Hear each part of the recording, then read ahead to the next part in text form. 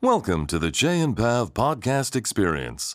Please grab a coffee, set down your marking, and embark on this playful, fun, yet genuine listening experience on education.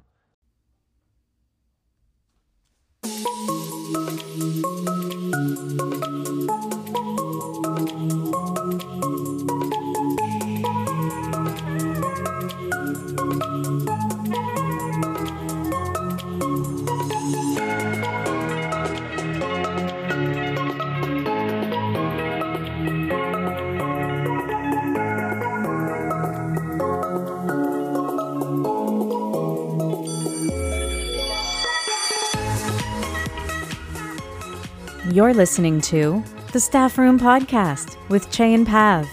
We bring you a new weekly episode where we talk casually about some of the most relevant topics in education today. We are associated with the Voice Ed radio team, where we host our radio show called The Drive. We are also teamed up with School Rubric, where you can find our podcast and so much more of our work. We host a weekly Twitter Ed Chat with a great group of educators. Check us out at #EducationNeverDies. And now, here we are, Jay and Pav, the Staff Room Podcast.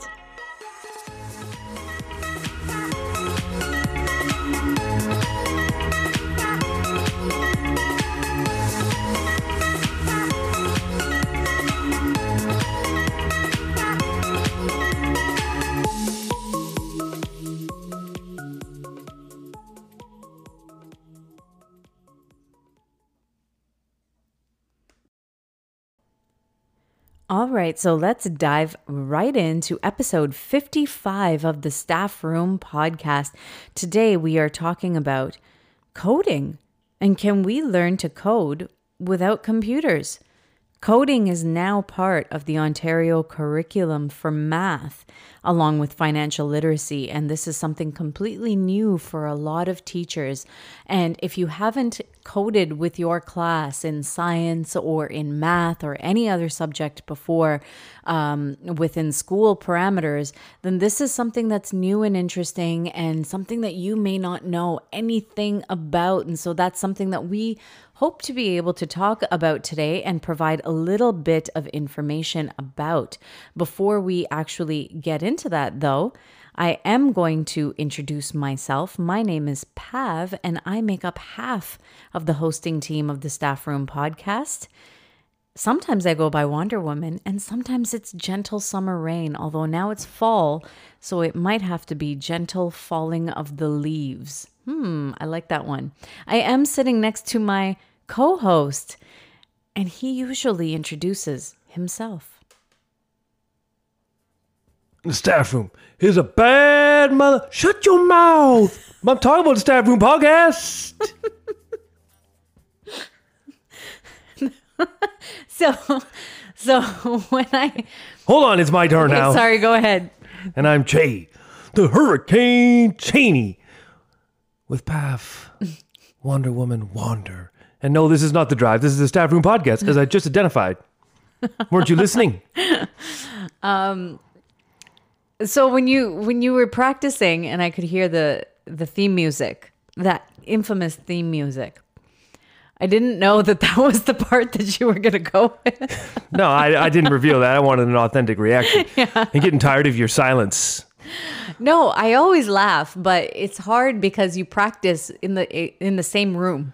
Yes. So it's hard for me to be like, okay, I'm going to go do a load of laundry while are... I'm not playing country music. You can stay. Okay. But yeah, this is our second real episode talking about math, so I'm really not sure if I should be here. But I'll stick around for a little bit. Why not? Yeah. But in this whole brave new world of COVID and remote learning and virtual and face-to-face, is part of that shifting dynamic in middle school is that specialized teaching doesn't really exist in the sense that you have a specialized teacher for each subject the way I've been used to for the last 20 years. Now it's very much like a teaching situation so many are used to. You're going to teach everything, and so you got to become a little bit of an expert in everything. And so I've been a little bit really excited to dive into subject matters I really haven't taught much. And although I've taught math once or twice in my illustrious career. I bet you if I taught math like more than 10 times, I would have been teacher of the year back in 2004. Teacher of the year? Is that a thing? You know what? If I go back before the internet, I could handwrite a teacher of the year 1984. And like, who would you be? 1984? Who would you be to call what? You don't believe my 84? You want me to pull that document out? You can't find this stuff on Google, kiddies. No.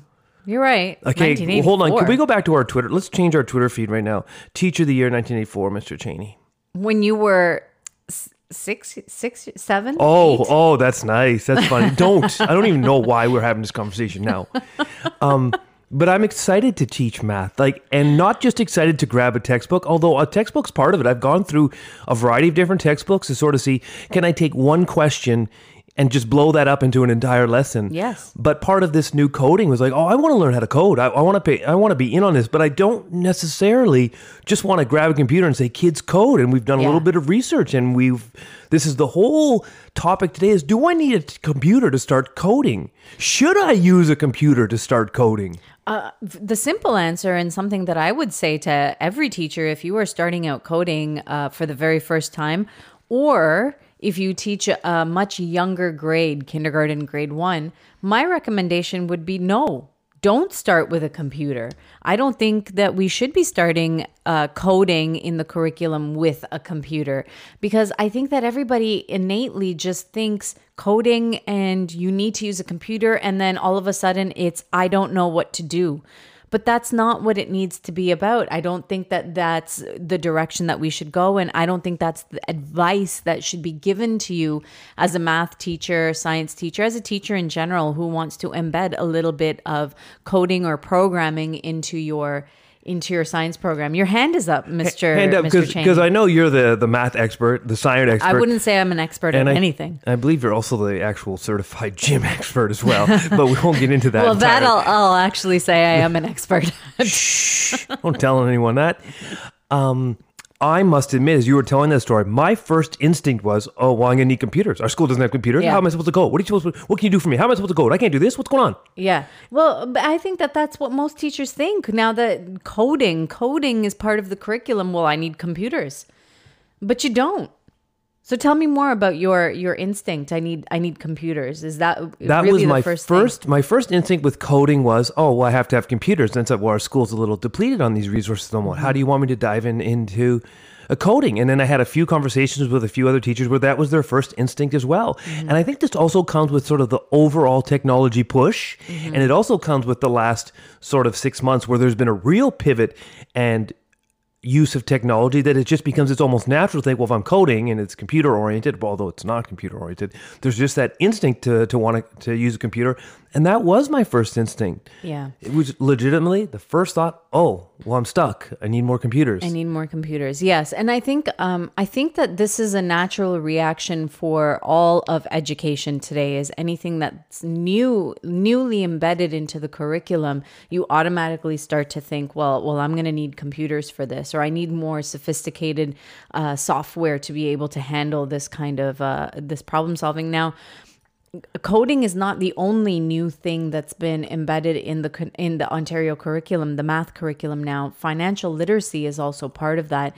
And people are also thinking to themselves, well, it would be really helpful if I have computers so that we can do spreadsheets and all kinds of things to help students understand how to handle money. But again, this is very like, they're very simple things that are given very big names. Coding, programming, financial literacy, these are big terms for very simple processes. And when it comes back to coding, that's essentially what it is. Coding is a very simple process. And, as we were talking about this program, this episode just a little while ago, planning for the episode, a lot of conversation really brought out how simple coding actually is and how much of it we are probably already embedding in our curriculum. And now it's sort of just having our students wrap their heads around some of these procedural ideas that we've already embedded in our language curriculum, our science curriculum, our math curriculum, and now suddenly we're putting a title on it that's called coding, programming, and that's essentially what it is. Please stop looking at my notes. You saw procedural and you just took it from me. It's like everything, Che. I take everything. You are right on so many things, which probably means everything. But when you talked about financial literacy, I was thinking problem-based learning. And don't worry, when my kids master it, I'm going to have a new car. Yeah, well, yes, we are all going to have a lot of money. They're going to figure it all out for me. And like, Mr. Cheney, really, 2004 CRV, come on, give us a few minutes with some math. We'll work something out for you. We'll work something out. We can handle this for you. You're right. Mm-hmm. Coding really comes down to when you stop, catch your breath, exhale, talk to a few people that are really comfortable in the subject matter, or, go out and find a few videos or read an article. You really start to establish that the coding universe starts with the procedural, the explicit procedural instruction, and that it is bound by no curriculum, that you can embed it anywhere and everywhere. So when we started to talk about it, I was thinking math, but then I sort of deferred away from math, that I can come back to my roots, I can come back to my English, I can come back to my physical education, that I could turn this into a procedural writing activity to demonstrate how do you get a kid to serve a volleyball perfectly underhand. And you got to be really explicit. You have to be step-by-step instruction so that anyone could take your instruction, go down the other side of the gym and maybe another class, follow it explicitly, step-by-step, and get to the right point. And I think what happens, I know, is kids realize that you can't be vague in your instruction. Everything has to be so, your hand is up. No, you finish your thought. You realize that we take for granted how we can get from one step to a next step. It's sort of like when you're in the Twitterverse and someone says positivity and someone goes, "Oh, toxic positivity." No, actually, I just said positivity. But if you want to make that huge leap, good for you. But in here is that when we give instruction, we tend to just leave out little bits here or there. Mm-hmm. But in the coding world, and this is sort of the teachable moment, that when you give your instruction on how to serve a volleyball, or you give an instruction from desk A, how do I get around the corner to the water fountain over in point F? The steps have to be explicit. And when you go through the procedures and you sort of pass it off to someone else, and this is where you even do, I added a little bit of dramatization, a little bit of drama to it. Dramatize each step.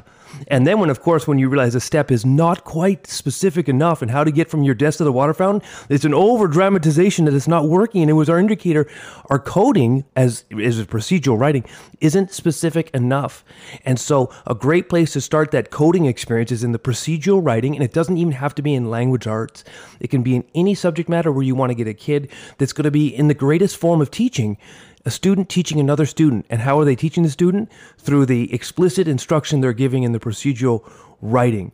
And you give it on, and then you watch, and you see, and you have some fun. Yes, and I have to say that this is something that many teachers are already doing. And when you were talking about the exaggerated dramatization of the explicit procedures that you might have your students do, I immediately thought of my driving instructor. I had a vision of when I was 16 years old and I was learning how to drive, and my driving instructor was so keen on making sure that I was over exaggerating every single move that I was making. So it's not just a simple check over your shoulder. It's an exaggerated turn your entire body to look behind you.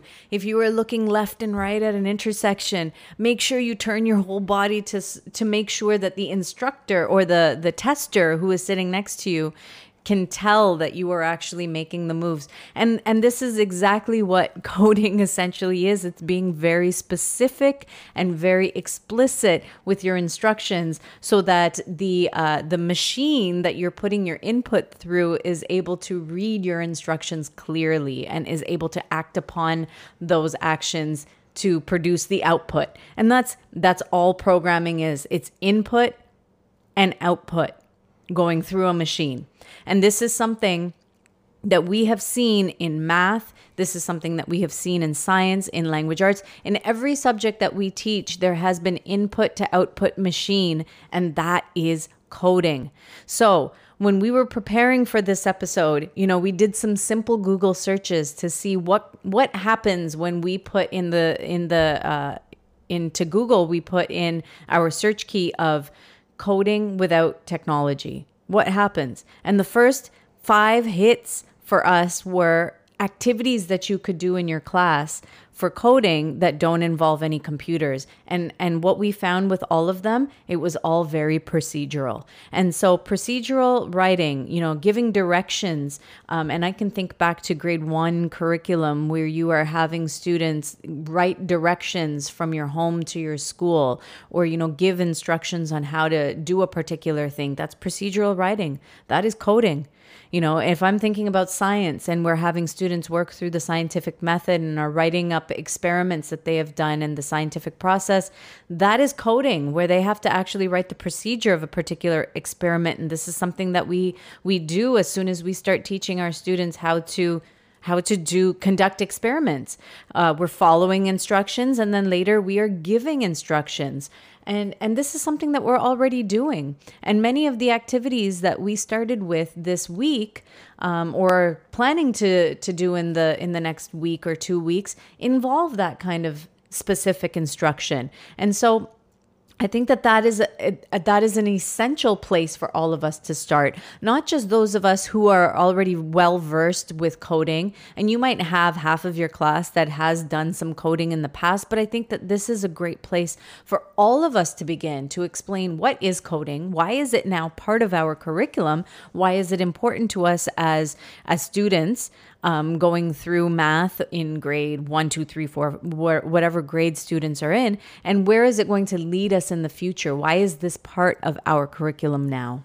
I think the key, through our own self-exploration and listening to some podcasts and doing some research, wasn't that we wanted a workaround having a computer. And I think one of our first entry points is, this is my workaround computers. And then you stop, you say, whoa.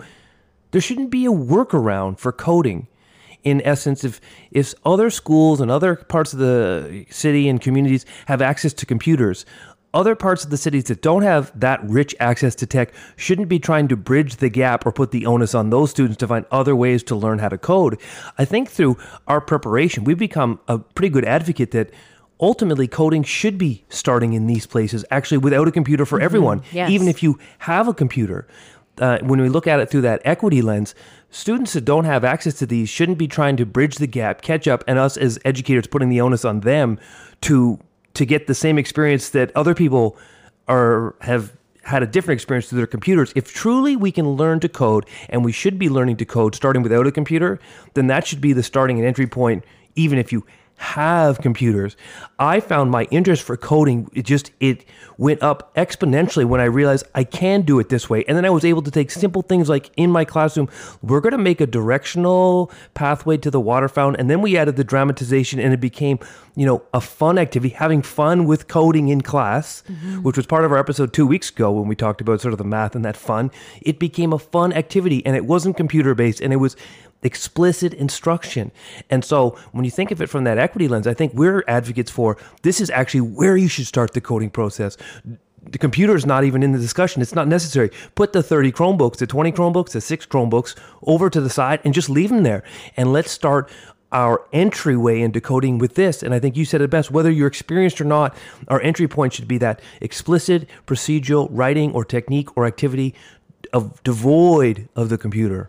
Well, I think that's what it is. Students need to understand, firstly, what coding is, what programming is, how it started, and why we need it. Why is it part of the curriculum?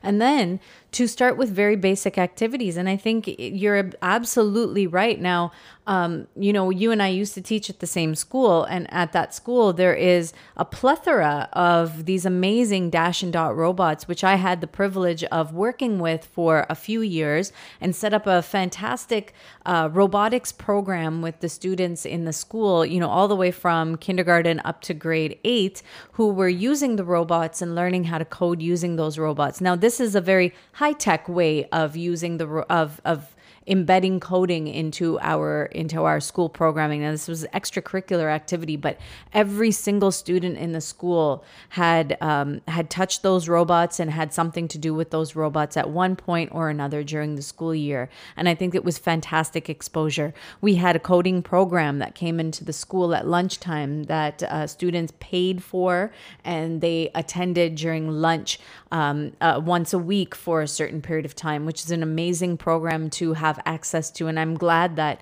I had the exposure to that, because it really opened my eyes to what students are learning in coding programs and what they're able to do. And I learned a lot from that as well. Now, moving from there to the school where I'm at now, we do have a one-to-one situation with my class and access to computers.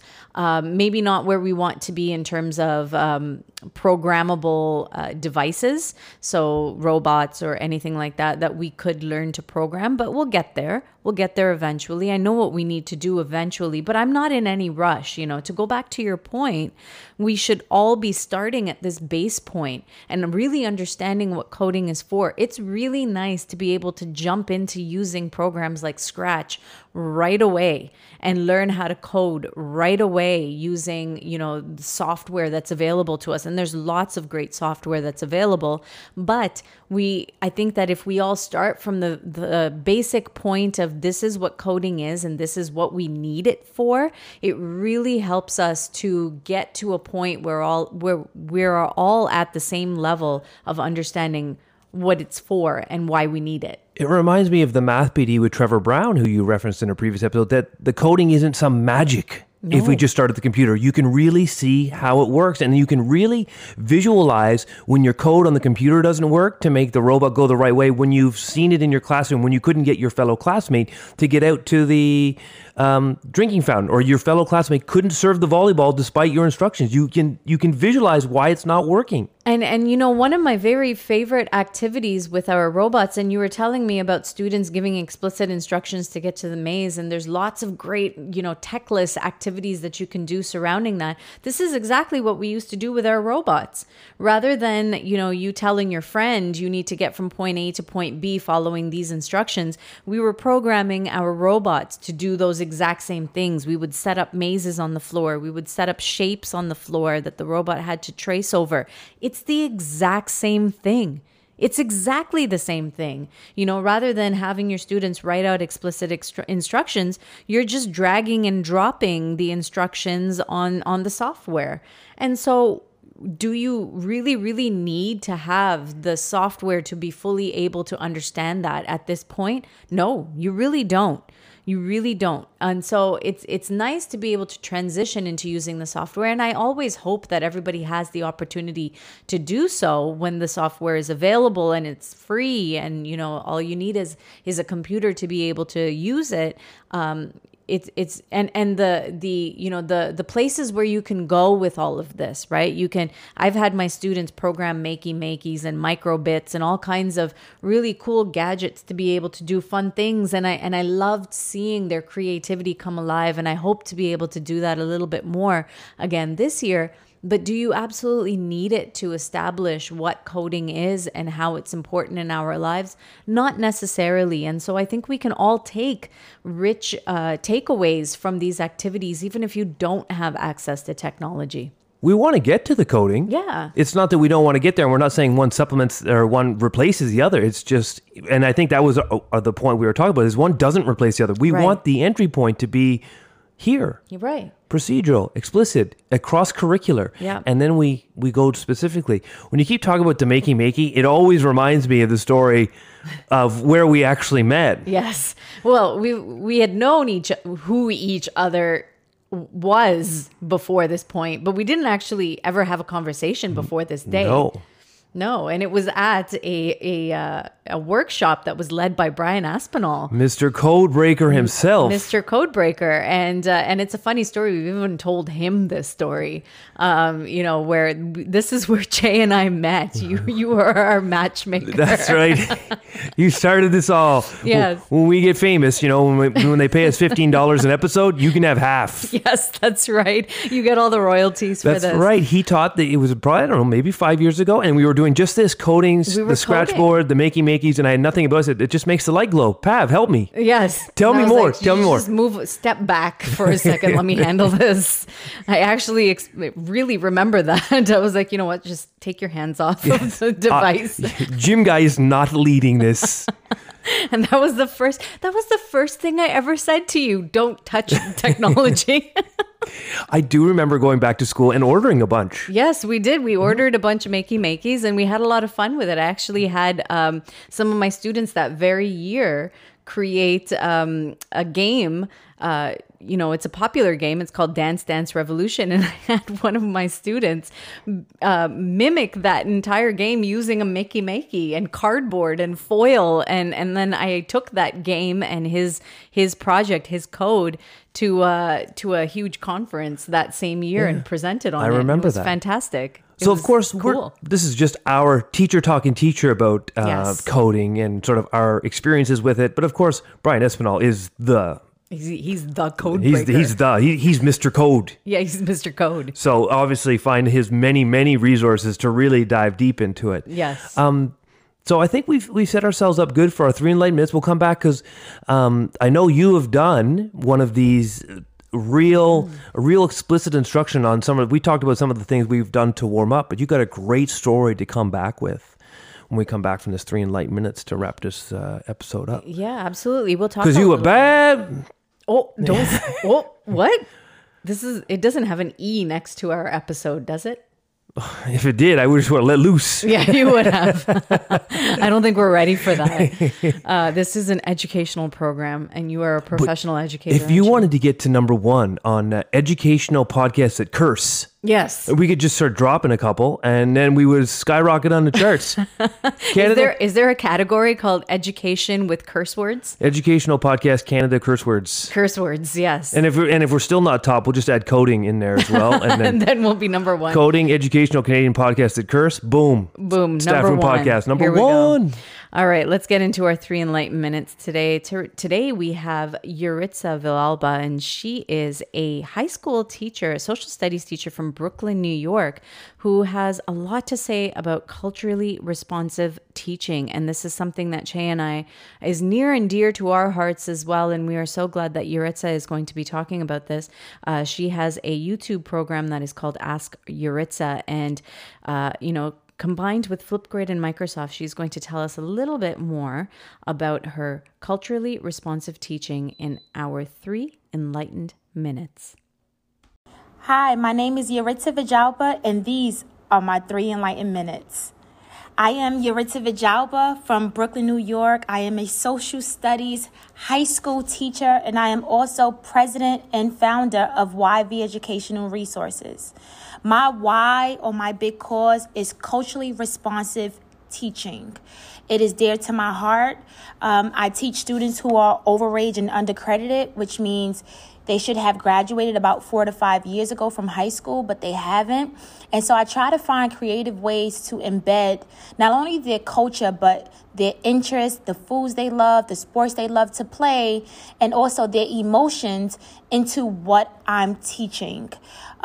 This topic is so important to me because it allows me to build relationships with my students. But also I've noticed that with culturally responsive teaching, or CRT, it is the only way that we can meet the needs of every individual student in our classrooms. So at this time, I'm actually a host of hashtag Ask Yuritsa, which is a YouTube series and blog with Flipgrid and Microsoft. And I discuss culturally responsive teaching and pedagogy practices. In the future, I honestly see this being the mark or the basis for every lesson plan, every unit plan, and every curricula. With culturally responsive teaching, you're allowing yourself to get to know the student beyond the standards that they meet according to a standardized test.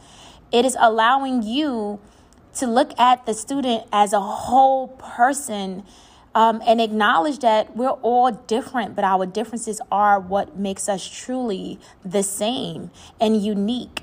My next steps are literally just finding ways to infuse culturally responsive teaching into every classroom internationally. And so with the hashtag Ask Yuritsa show, I want to be able to collaborate with teachers from all over the world, whether that's in Canada, whether that's in Africa, Japan, several parts of Asia, Europe, Australia. I want to be able to help everyone out in understanding how important it is for us to embed culturally responsive pedagogy in our daily practices. So back to you, Shay and Pav. Da-na-na, da-na-na, da-na-na, na, ba-da-na, ba-da-na, da-na-na, na. I guess I shouldn't listen to music right after the 3 enlightened minutes, and then I take a 5-minute music break, and then I'm ready to go. You know, I was waiting for you to drop the beat and then, start singing or do something different. But I sang last week. That's true. I was just bobbing my head. That's right. And that was Yuritsa on our 3 enlightened minutes. A great segment. Her Ask Yuritsa is brand new. Really excited to dive in and get those really clean, crisp, quick learning moments. So it's almost like the TikTok of learning, which is a conversation I was having in our Edu Podcaster group. We're just talking about how these new learning quick nuggets really entice people to get some quick knowledge really fast. And we haven't known Yuritsa very long, but certainly she's made a big impact right away. Really is offering some great resources, some great pedagogies, some really fun, really get you focused. And we know culturally responsive work, the anti-racist work has been forefront for us the last little bit, or sort of we called it our reawakening. So fantastic that she could contribute here, and certainly you have to go and check out what she's offering because it's wonderful learning nuggets all the time. Yes, it is. So in our episode, beyond referencing 1970s music, and I could go in on the shaft being, that's where the wah-wah guitar was originated by Isaac Hayes. Yeah, I would say that too. I mean, that's what I always think of. Well, yeah, that's where it's from. Well, yes. I mean, it's iconic. It's signature. Signature sound, like a signature black and white pick on a Friday night for the Staff Room Podcast. I wonder who does that. I know. I know that one. This episode, we're talking about coding. I think we started the first part really trying to establish a really safe entry point for people, but not even a secondary entry point, that this was really the best entry point, was to not think computers. And as you and I have been prepping, getting yourself ready to teach, one of the great things about this podcast is that, it's not just a podcast. We actually do the things we talk about, right? Experiment with the things we talk about, and we have failures and we have successes. And you were doing one of those binary activities, and I was playing with sort of math and nature today, and we were talking about an activity we're both going to share in our now new learning environments, because now we have very similar grades. Yeah. Although we had similar grades, but now we're teaching the same subjects. Exactly. And we have a little bit of comparison, and so we found this activity for making bracelets. Yeah, it's actually funny that we both tried the exact same activity. That's right. But in different ways. When we shared the notes, I was like, what do you mean you have a bracelet activity? That is what I did. And so it's a fun entry point and a sort of a cross-curricular entry point. You want to make bracelets with kids. And so you could use their name. And then you would just take the alphabet and you'd number the alphabet down 1 through 26. Pav, confirm, it's 26 letters in the alphabet. I only use 7. It is. I only use 7, eh? You use those 7 letters so well. And you knew exactly what I just said. Yes, I did. I was almost like the Swedish chef from the Muppets. That's my favorite character, by the way. Really? Yes, it is. Oh, I didn't know that. Thanks for, deflecting me. And now I've got to look my notes. I don't need to look at my notes, kiddies. I'm just making it up. Mr. Cheney does not use notes. So I'm doing A through Z, obviously. I number them off 1 through 26. And then with my 1 through 26, I take the digits 1 through 9, because those are the only digits necessary. And then I give them a color code. So I can make one a red bead, a blue bead. I could make number 2 be number 2, red bead, blue bead. Number 3 would be 3 red bead and a blue bead. And then I would have one other bead to be my spacer, the gap in between each letter of the name. And then I would use that number sequence, the 1 through 9, corresponding with the name. So if I'd use the name Che, obviously the first number would be a 3, and I would do a red bead, blue bead, add the spacer. And then I would do H, and I would do the same pattern. And I would make this wonderful bracelet that I wouldn't wear. Like Yes, you would, I wear band. Actually, I do wear a lot of bracelets. But that would be a great entry point, and it would be a great way of introducing coding some bracelet making. So there's some art right in there. It's very cross-curricular. It's an easy way to engage in sort of the coding process and not necessarily fixated on a computer at all. It's structured, organized, the A through Z, the 1 through 26, the 1 through 9 with the color code, have yourself a spacer for each letter, and then make your bracelet, and then connect this back at the end to this was explicit procedural techniques, and this in sense was a great entry point to code. Yeah. And you could take what you did and I would, speak to my students about how coding actually started in this exact sort of way. It's developing a particular language that you could use with computers, that computers would be able to clearly understand. And when I did this activity with my class, we actually used binary code. So we used the ones and the zeros to represent every letter of the alphabet. And I had my students write their name in code. And this was like a way for us to, at the beginning of every school year, I do some sort of name activity. And I'm not done with name activities, but this is another way for us to express our names. And we're really getting into our names and identity soon as we talk about in almost every subject area. But this is something I've given my students as, identity is going to be a big part of our school year. And I love to talk about our names to start that conversation. And starting with a coding activity almost just felt natural for me. So, I did the exact same activity, except that I had the binary code for every letter of the alphabet up on the screen. And we talked about, the reasons why we had to develop particular code. And we talked about Braille and we talked about Morse code. And these are two very similar things to binary. You have dashes and dots, or you have a series of dots that are aligned in a particular way so that people can understand language a little bit differently than we understand language as it is in our written form. So computers are very much the same. If you're trying to send a coded message, or if you are trying to help people who are visually impaired be able to read, you need to provide a code that they would understand. And so binary code was a type of code that computers would be able to understand. And we wrote our names in binary. And so this was a lot of fun. And it was a really nice way for us to be able to start our identity conversations, but using coding to be able to do that. And students really had a good understanding of why we have to convert things into ones and zeros for computers to be able to read them. And, we had that whole conversation. It was a little bit more complicated than I thought it was going to be for students. But I was a little bit spoiled because I had students the previous year who were very, very good at coding and were far more advanced than I was, and were able to do some really brilliant things with code. And so, students who are coding using HTML, and I'm just like, what is that?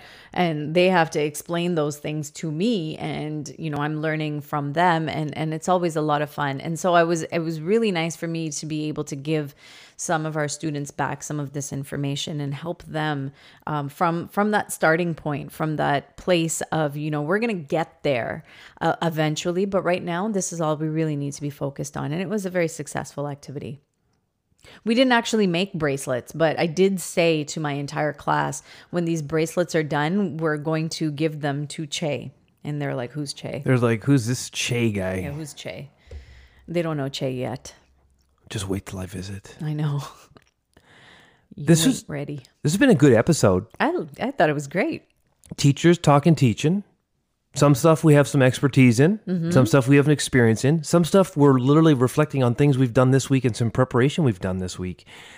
And as sort of new to math, not completely new, but in my first 3 weeks of teaching, minus the 1 week I was in isolation, I've done land-based math equations. I've been outside connecting to the land, the story of the land, the indigenous connection and appreciation of the land, tying it back into math has been really fantastic. Diving into coding, where when the year was starting, I was like, that was it. Like, that's why I only was using 3 letters in the alphabet. Like, that was the only words I could come up with. And now I was excited and I was trying things, and we were doing simple things, and then I was able to bring it into curriculum that I'm very comfortable in. Language, well, you wouldn't think language, but language and the sports. So The real swag bag, I think, of this episode is really one. I would love to come back to that equity lens for a second. Yes.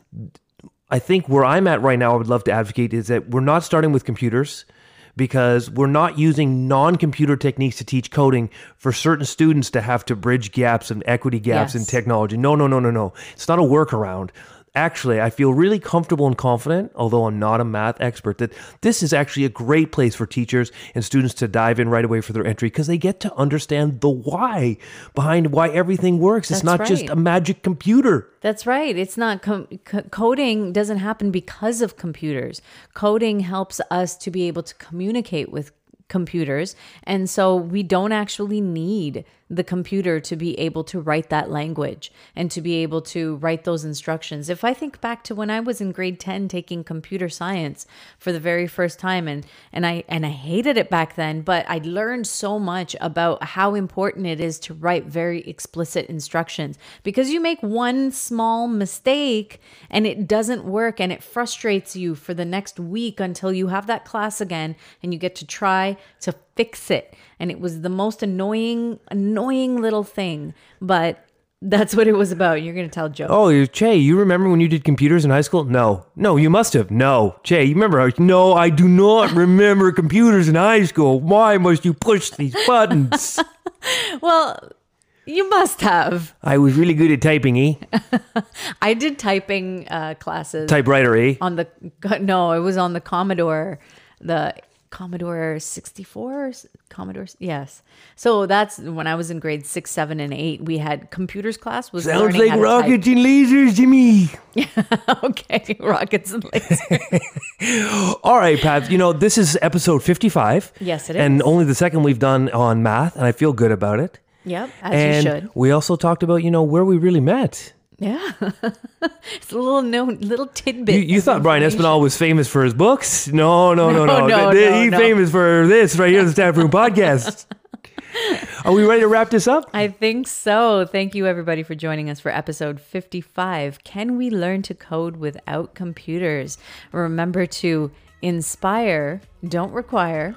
Always be a humble servant. And education never dies. Catch you next time on the Staff Room Podcast.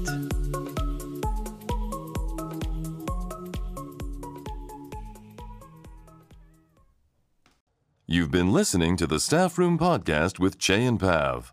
Written, performed, and produced by Che Cheney and Pav Wander in association with School Rubric, an online magazine and website designed for international and global educators. You can stay connected with Che and Pav by visiting their Twitter and Instagram pages. And also check out their articles related to each episode on the School Rubric webpage. All links are provided in the episode write-up. The podcast is recorded weekly at their in-class studio and performed in front of a live studio audience. Be sure to join Che and Pav next week, because there's always something to talk about in the staff room.